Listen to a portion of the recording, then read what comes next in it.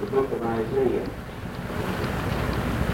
The reading will be longer than I usually like to read, but I feel like it would be necessary to acquaint you in the reading of God's Word with some of the things we would like to speak on this morning. First off, we appreciate you and your presence, your willingness to come to the house of God when the world seems to offer so many pleasures. We're glad that you understand that that which is perpetual and lasting comes from God. Amen. If we don't understand that, we should. The Bible said there was pleasures in the world, but said they were just for a season. But we don't disagree with the fact that the world does offer pleasures. It does. Satisfaction in human flesh gives pleasure, but those pleasures are just for a season. They evaporate. They will be gone. And then when they're gone, everything else is gone. But with Jesus, the pleasure you find in Him outweighs just more glory at that. Everybody got it? Isaiah, the 6th chapter. Speak concerning Isaiah's vision and the transformation that takes place in Isaiah's life. I want to read from the first down to and including the 12th verse. Will you just bear with me and read along with me and pray while you're reading it. God will illuminate something to you.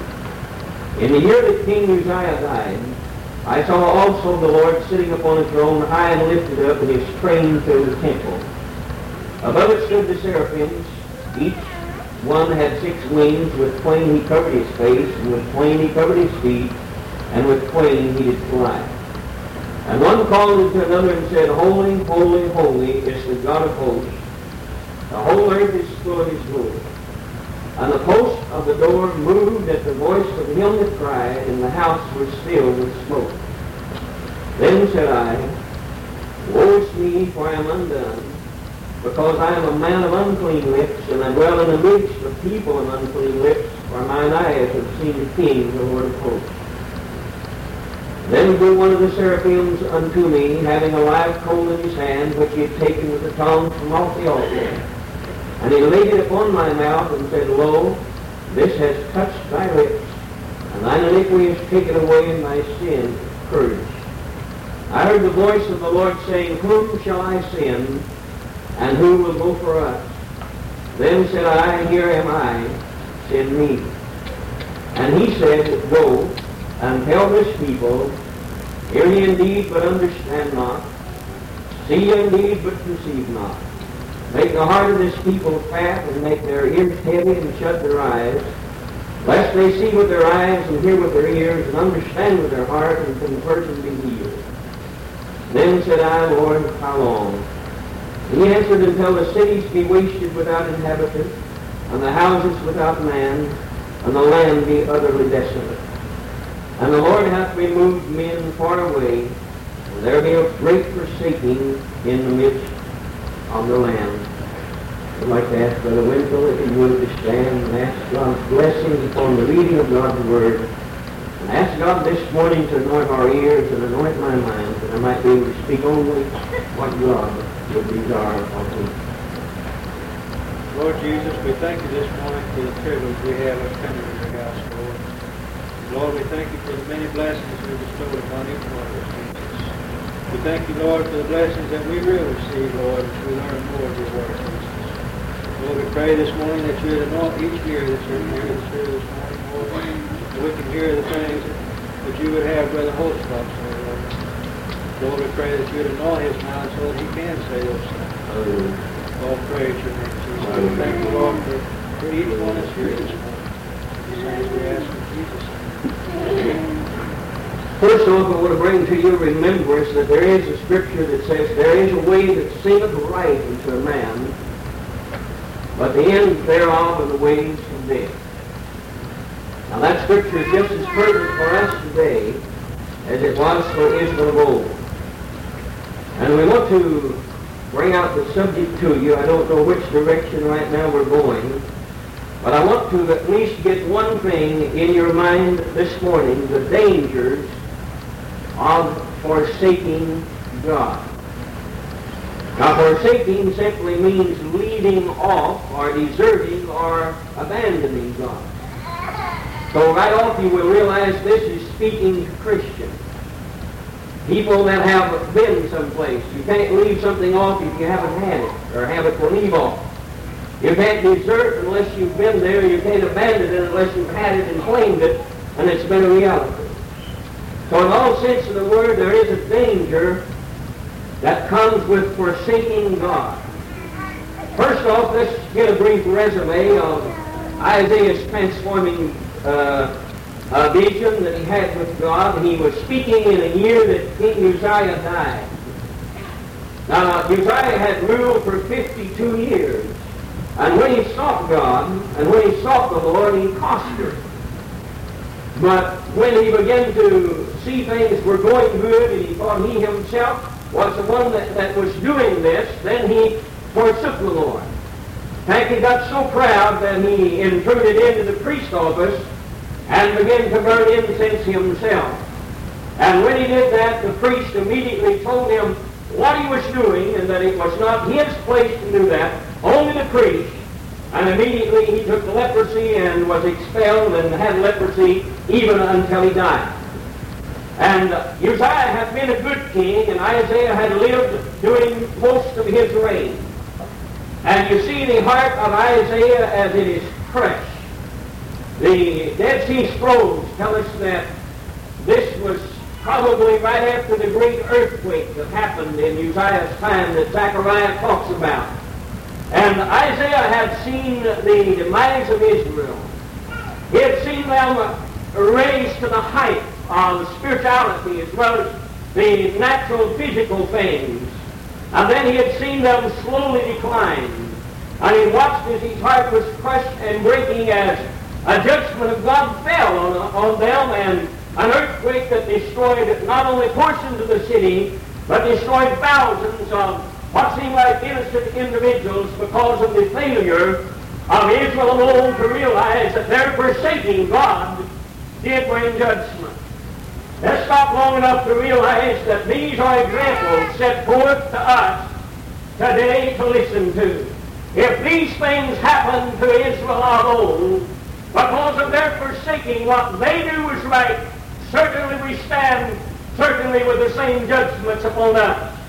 I realize people say, well, God was a God of wrath then. You're wrong. He was a God of mercy. And then he could change immediately and be the God of wrath. The only difference between your day and mine is God's judgment waits. I said God's judgment waits. It's there.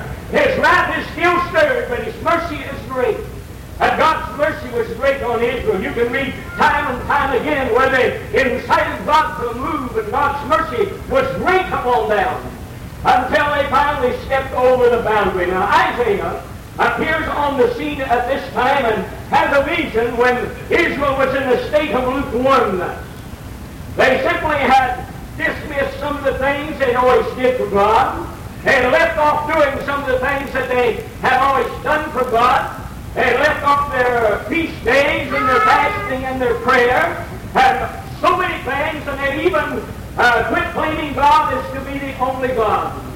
And Isaiah, heart crushed, was driven to his knees because he realized that Israel could not remain in that condition.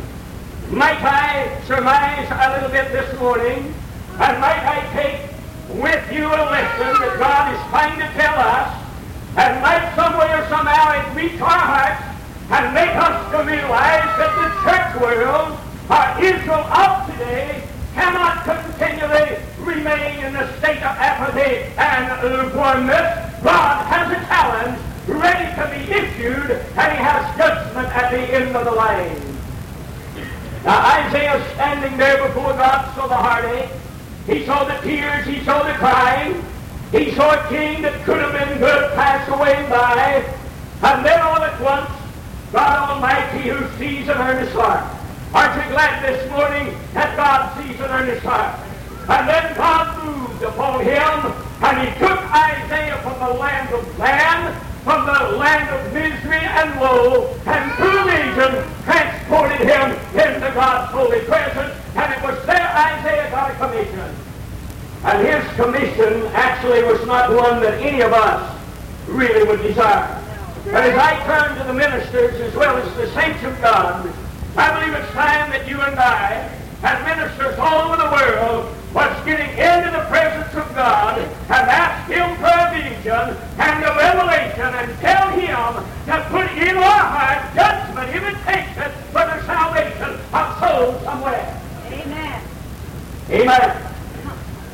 And Isaiah was transferred into this, and he came and he said, I saw the Lord on His throne, high and lifted up. I saw the seraphim, and I saw all those things, and I heard a voice, and even moved the post of the door that was there. And then, instead of coming away proud, instead of coming away haughty, and I would like to challenge us, I think perhaps this has been one of the things that has displeased God. If I could bring it down just low enough to fit our entire family, I feel like this is one thing that has been displeasing to God.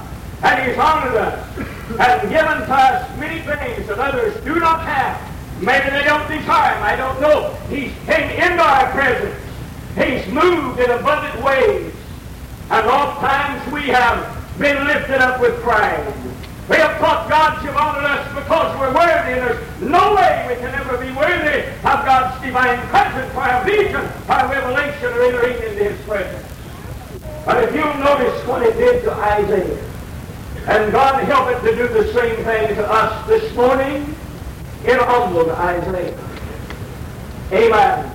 A visitation of God should always humble every Christian that ever has one, for every church that ever has a supernatural visitation of God. It ought to drive us to our knees and humble us and say, oh God, we're not worthy of such a thing. Amen. Amen. At all times we stood in pride, glad to be able to relate to others of what God has done in our midst and been in our midst, and have been lifted up in pride. But Isaiah realized he'd been in the presence of God. And he says, God has come close to you. Now remember, this was a man that loved God. This man could be termed a Christian as we term Christians today. And Isaiah had come into something that was more than he ever experienced before. Oh God, allow the church of the living God to come into something greater than that they had ever experienced in their entire Christian experience. Isaiah said, woe is me. Woe is me, I'm undone. How can we come into God's presence without getting a feeling of humility, being undone?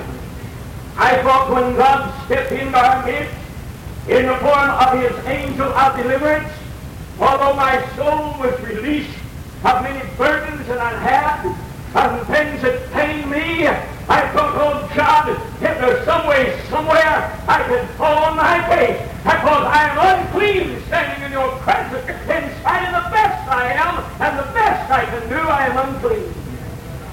And one of these days, if you and I shudder sometimes, and God spoke to me this just the night after it happened. God said, there's no telling what I would have done if my people would have fell prostrate on their face and said, I am unclean. Unclean, I stand in the place of holiness. And God help us to realize that in some way. Let's see if we can experience the fullness of what God is trying to reach us with. Isaiah said, I am undone, I am unclean. And then God comes, one of the angels, seraphims of God, and takes a live coal from the altar, places it on Isaiah's lips, and said, I have taken away your iniquities, I have taken away your sinfulness, I have taken away your unearthly desires. And then he says, whom shall I send, and who will go for me? Now we need to stop long enough to realize, where was God sending him? Why was He commissioning him? Why did He bring him in His holy presence? And why did He take tongues from an altar and purge his lips? Why? Because there was a message of judgment to be delivered to the people that God had salvaged and God had loved and God had taken care of and God had led carefully. There was a message of judgment. Now, a message of judgment don't necessarily mean that things have to happen that way. In fact, just the exact opposite. God speaks the prophecy, tells judgment that hangs on us in the condition we're in. And he said, if you'll move from this condition, judgment will no longer be yours. At the minute you go back under it, judgment still moves. Right. And Isaiah said, here I am, Lord. Send me. I said in question, I wonder if Isaiah was fully aware of what he was getting into. You see, most of us, as ministers and lay members alike, we would like to take a message that would thrill and show heart. We would like to preach a message. I would love to preach one this morning that could counteract sin and reach into the heart and soul of a sinner. And Isaiah, I'm sure, would have loved to went with Israel and salvage the lost and the dying, and undone with a message of mercy. That God said they have went too far. They're not going to stand in limbo. They're not going to stand in apathy or lukewarmness. I'm going to bring them a message that will get them off of the fence, either on the other side or on God's side. Now, somehow this morning I feel like that this is the type of message that's almost ready to emerge upon Spirit-filled individuals and churches. And I don't know of any of us preachers that would like to carry it. I don't think maybe I would like it. And I think maybe it has been put upon our hearts and our lips oft times, and we have failed to cry out as God would have us to cry out. It's hard to stand with final doom and man's destination in your hands with God's Word backing it up. I don't know if the church is ready for it or not. I'm not sure that Israel was ready for it at God's time, but Isaiah was chosen, commissioned, got a vision from heaven and supernatural influence, and he said, now you go tell these people this. You hear, but you don't understand. You see, but you don't know what you're seeing. And he said, I'm going to send a message that's going to get you out of the way or in the way. How many of you are ready for the trimmings of God? How many of us this morning would say, God, send us an Isaiah. Send us a message of judgment that would challenge us enough to get us on our knees. And Isaiah says, come on. And the Lord says, until there's a great falling away or great forsaking in the land, there is danger of forsaking God. I realize most of us stand this morning and say, have I really forsaken God? Look at the word. It means leave off something that you used to do. It means desert the pathways that you used to travel. It means abandon that which was once glorious unto you. Now then, stop with me long enough. Now let a question loom in your heart. Have you left off some of the things that you used to do for God? That's forsaking God. How about prayer? Is it like it used to be? How about fasting? Is it like it used to be? How about your tithes and your time and your money? Have you left it off? Amen, Brother Hostful. This is a forsaking, not the final, not the doom, but a forsaking, an abandoning, a leaving off until finally there comes a message that cries out and says, shake up or shake out. Come on. Come on. I realize for the most part you won't hear it in the denominational church. Almost accept anything. Come in a harlot, stay a harlot. Come in a whoremonger, stay a whoremonger. Come in one committing all of these acts and stay that way, and just profess you know Christ, and let us put your name on the church book. And then you can sign all the church books that you want to sign, all over the world and all over the country. And your name is not on the lamp full of life. You'll split hell. Amen. Amen. Now there's a lot of us that's played with God for a long time. There's a lot of us that have relied on this mercy. There's a lot of us that the Apostle Paul said one time to the Galatians, I believe you did real well. What did him do? You started out good. Everything that God chose for you to do and wanted you to do, and you knew it was the law of God and the command of God, this you did. And that's fine. But God is speaking to Isaiah, Israel of old. God is speaking to us this morning. That anything we used to do for God and we don't do anymore is a forsaking. And I know there's a danger that you and I need to get in retrospect. Amen. You see, there's more to it than coming to church, although that's part of it. There's more to it than letting a chill of God's presence run up and down your spine. Israel felt God, heard from God, until the last message of judgment was pronounced. And then they were scattered over the face of the earth, and their children, as well as themselves, suffered. Isaiah saw it. Isaiah was spiritually.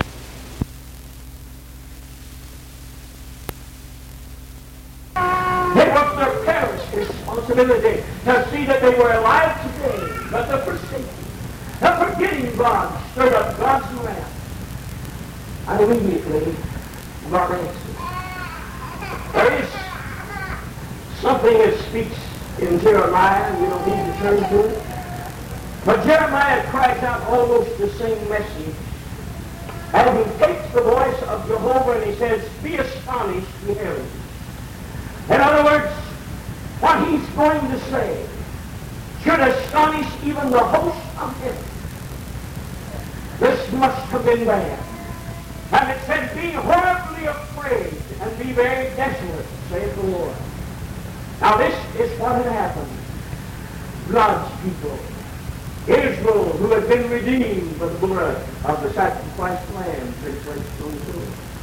God's people, whom the rivers had opened up and then swallowed Pharaoh and his army. God's people who had followed the commandments of him, and God had made a way in the wilderness. God's people whom he had brought from Egypt bondage and made the highest, greatest nation in the entire world. God's people who should have above all people been glorifying God. Now then, are we any different? This morning, for the most part, are we any different? I realize as a nation, God has loved us. Our national judgment will be yet. But how many of us can stand and say God has brought me from bondage through the sacrificed Lamb of Jesus Christ?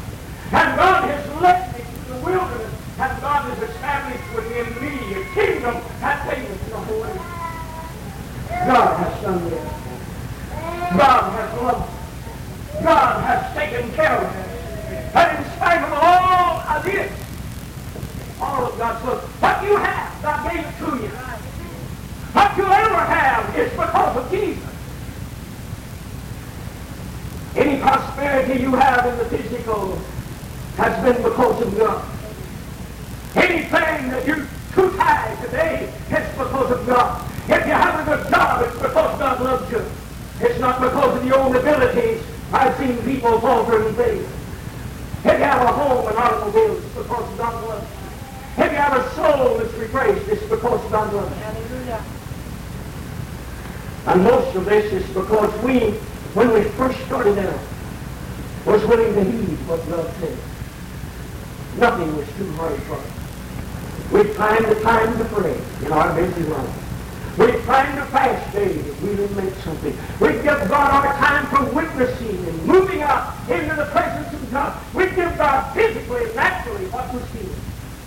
We wouldn't hold a thing from God. All of this we gathered up. And he said, God, in all of this, I'm giving it to you. Now listen to what Jeremiah said. It said, now, be astonished, heavens, and be horribly afraid of what I'm going to say. For my people have committed two evils. Two evils. He said, my people. Notice still my people. They have forsaken me.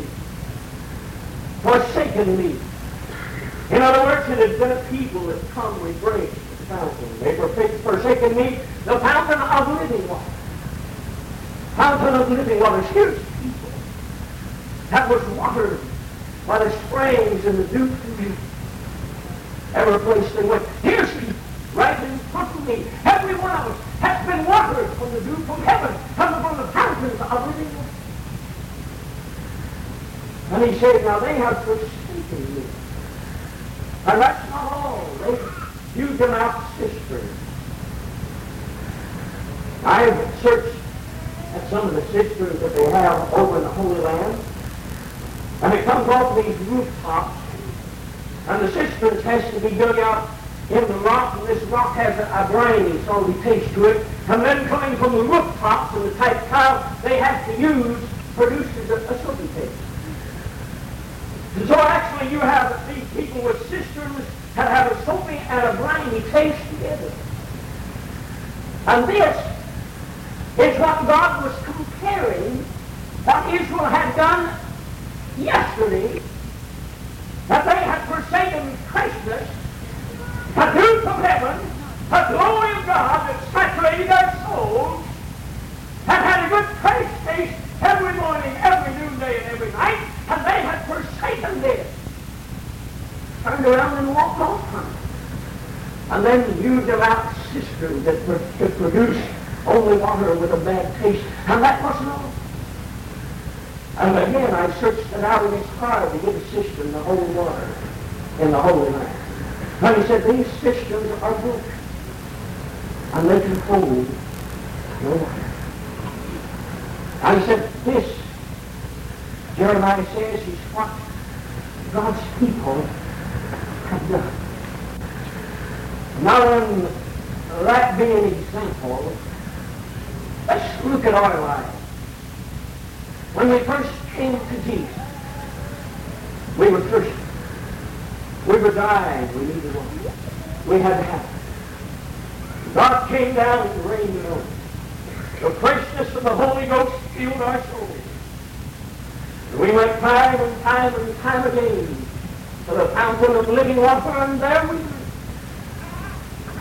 Then all at once, proceed. We leave off this, and we leave off that. We say, oh, God's mercy. Oh, I'll do something about it tomorrow, but God's not interested in that. He's interested in what you do today. How stupid it seems for a man to be right by a fountain that springs forth in a place, ever-living spring, and still he'll dig his own cistern of foul-tasting water and be a partaker of that when he can have the freshness of God. And yet you see humanity, and some of us this morning are doing the very same thing, have tasted the good things of God, have drinking of the water of life, have been replaced by His Spirit. And then all at once the lust of the flesh and the things out here was being so important and so necessary that we just left off a few hours of prayer, left off a few moments of witnessing, left off a few times of giving to God either our tithes and money and offerings or our time. And we, in a sense, whether we want to face it or not, have forsaken Him. Yes.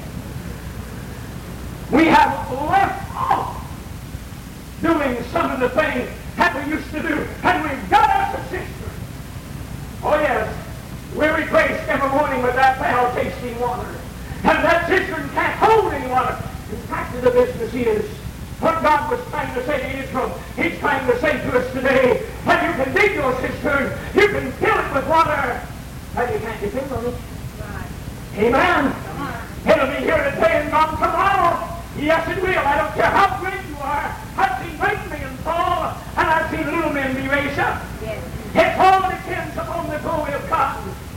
I say, dig your cisterns, fill them up, but they're cracked and they won't hold water, and you may not have it tomorrow. But what he's really saying is come to the fountain of living water and drink, and it won't cost you anything, and let the glory of God saturate, and let it fill you. And do the things you've always done and add more, you see. As a Christian, I know we don't realize this, we should. But as a Christian, as we're walking the road, just like a child rolling up A little child God doesn't expect much out of. He expects the mother to handle it and take care of it, and the father to provide for it. And after the child gets so big, then it's big enough to handle some responsibility. And the parent gives it that responsibility. And then as it grows older, more responsibility is added, until finally they get old enough that they should be able to handle all the responsibilities of life. And God is the same way. God will add to us little by little responsibility. And instead of accepting these responsibilities, realizing we should have grown for this instant, we try to put off and forsake doing some of the things we have always done, when by the same token we should have been adding to them. Amen. And doing more than we ever done before. And Jeremiah said they threw them out broken systems that can hold the water. I don't care how much of an empire you fashion for yourself, and how much you feel like these hands of yours have earned it, and God had nothing to do with it. One of these things, you're going to go to your system, and it's going to be right. Hallelujah. Yes. And let the man or woman, boy or girl, know where they got their water from, and know that it's a fountain of living water, and go there every day. And this water is dependable. I don't care how you feel the next morning. A drink of refreshing water from heaven outside of London country. Amen. There's many instances that I had wrote down that we're not going to get to, but one primary thing, I'm sure you'll get tired of hearing it, but it has cried out in my heart. I think maybe it needs to reach yours. For some, it won't be anything new. It'll just be something that you have heard. Perhaps you need to realize that when a man won't see, he comes to this desert. He won't be able to. Amen? First off, a man has to refuse to see. When it's all available, he has the facilities, he has the ability to see. And then he comes to this judgment that after a while, he won't be able to see. This is complete forsaking. I want to read you something in Hebrews 10th chapter, the 23rd verse, and I realize I'll get blank immediately, but I can't help it, it's true. The Apostle Paul, speaking to Hebrews, tells us and uses the same word that Isaiah used. God told him to do it until the forsaking was in the land was complete. Same word that Jeremiah used when he said, my people have committed two evils. They've forsaken me, the fountain of living water, and given them out cisterns. They have forsaken. And the 23rd verse, Paul leaves an admonition to the Hebrews, which he says, let us hold fast the profession of our faith without wavering. Without wavering. That means consistent. Holding fast to confession, really is what it is. The confession of your faith. Hold it fast and quit wavering. Be consistent. Let your faith hold in the valley, the same way it holds on the mountain top. Let your faith hold when you cry, the same as it does when you laugh and shout. Let your faith hold when you're sick, the same as it holds when you're well. Let your faith hold. Let your confession hold. Let it be real. This is drinking from the fountain of living water. Amen. For he is faithful that promised. He wants you to remember that. Paul said, now, you hold fast to it, because God is faithful that promised. If God has promised you anything this morning, you hold to that, because my God is faithful that promised. If he said he would do it, and by the word of the Lord he is bound by his own word, because he can swear by no higher, he swore by himself, and he will accomplish it. Amen. He will bring them up. And then he says, so let us consider one another. Another place he says, considering Jesus. The author and finisher of our faith, and there's no contradiction. Because if you consider Jesus, and are considered of Jesus, then you will be considered of one another. Amen. Yes, you will. So there's no contradiction here as he says, let us consider one another to provoke into love or to bring into love and to good works. Now that you know where I'm going.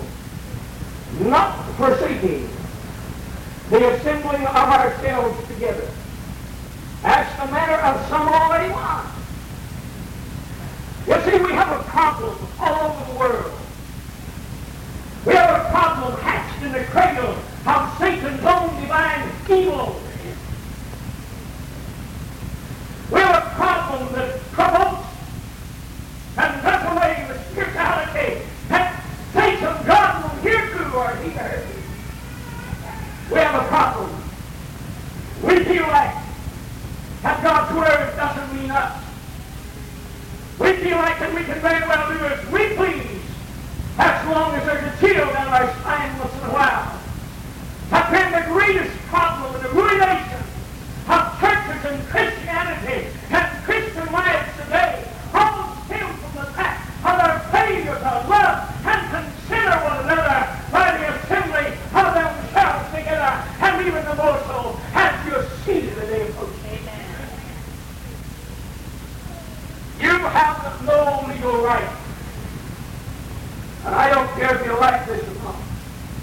You have no legal right to be home when God has ordained the service, so you can find your feelings with those of like precious faith.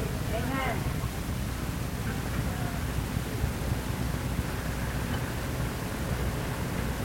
You have no right to separate yourself, being one member only of the body of Christ.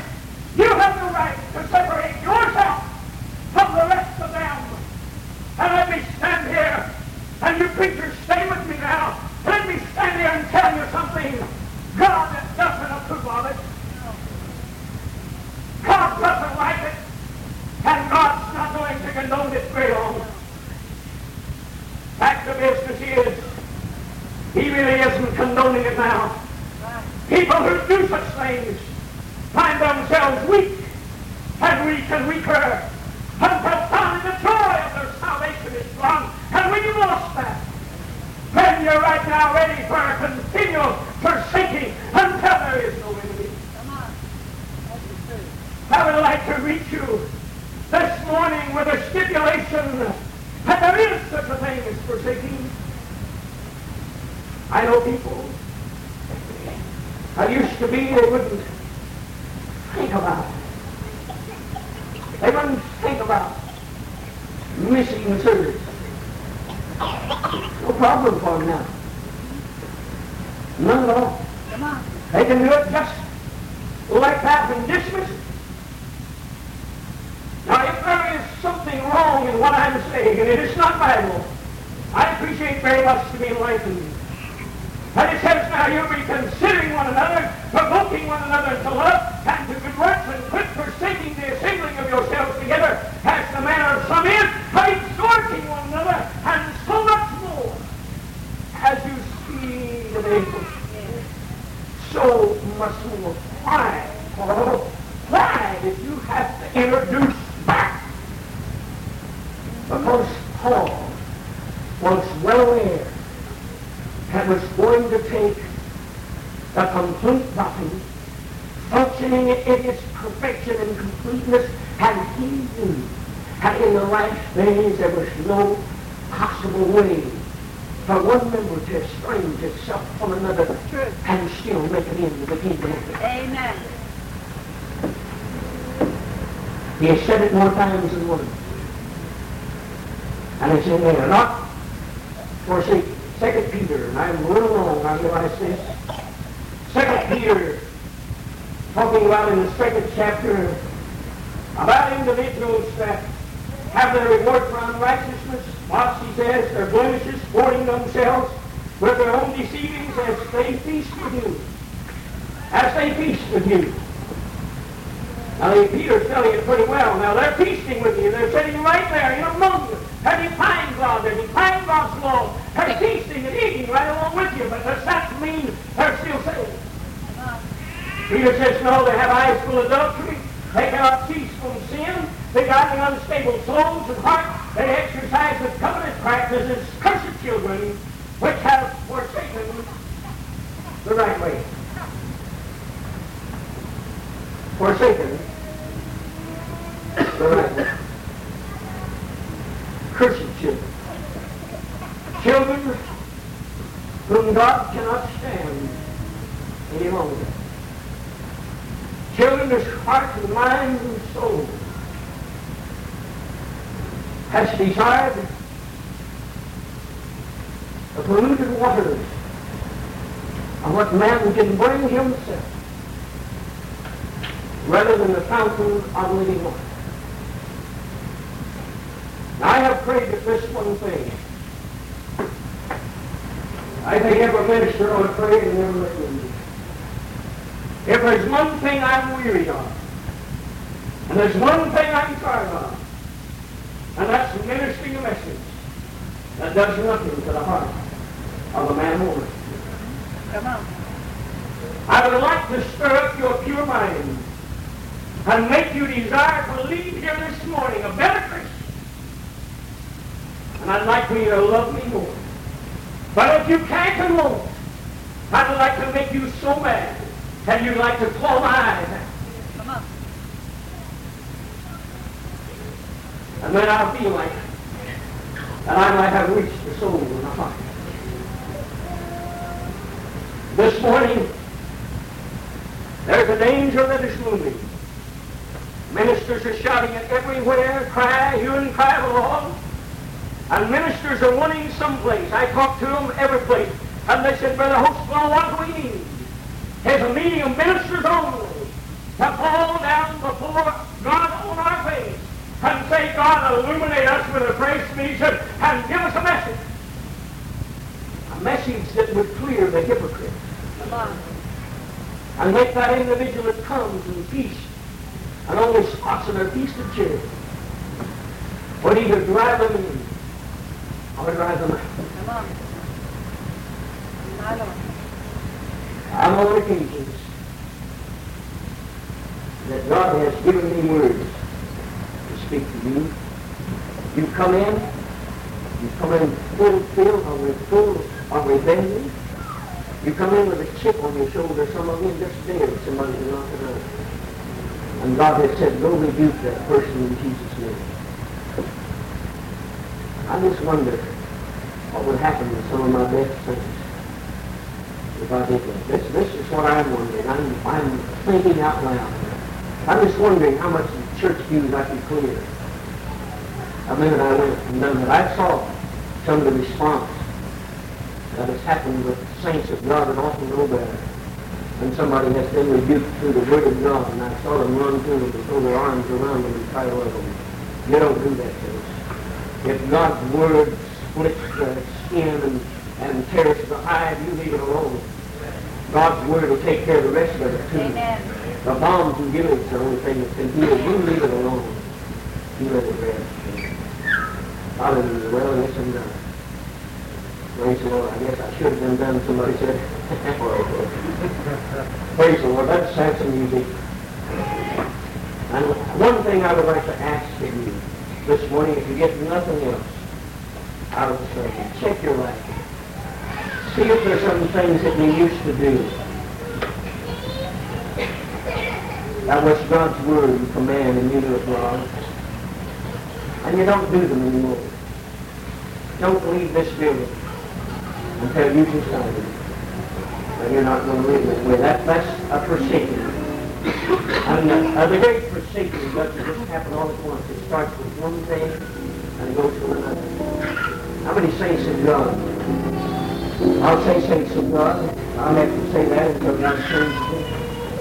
But how many do you know that probably go home right now? They used to be right here rejoicing and shouting and singing God's praise. They're home right now, making their own system. Reverted back to some of the things that they did before they knew God. Defiling their temple with unclean things.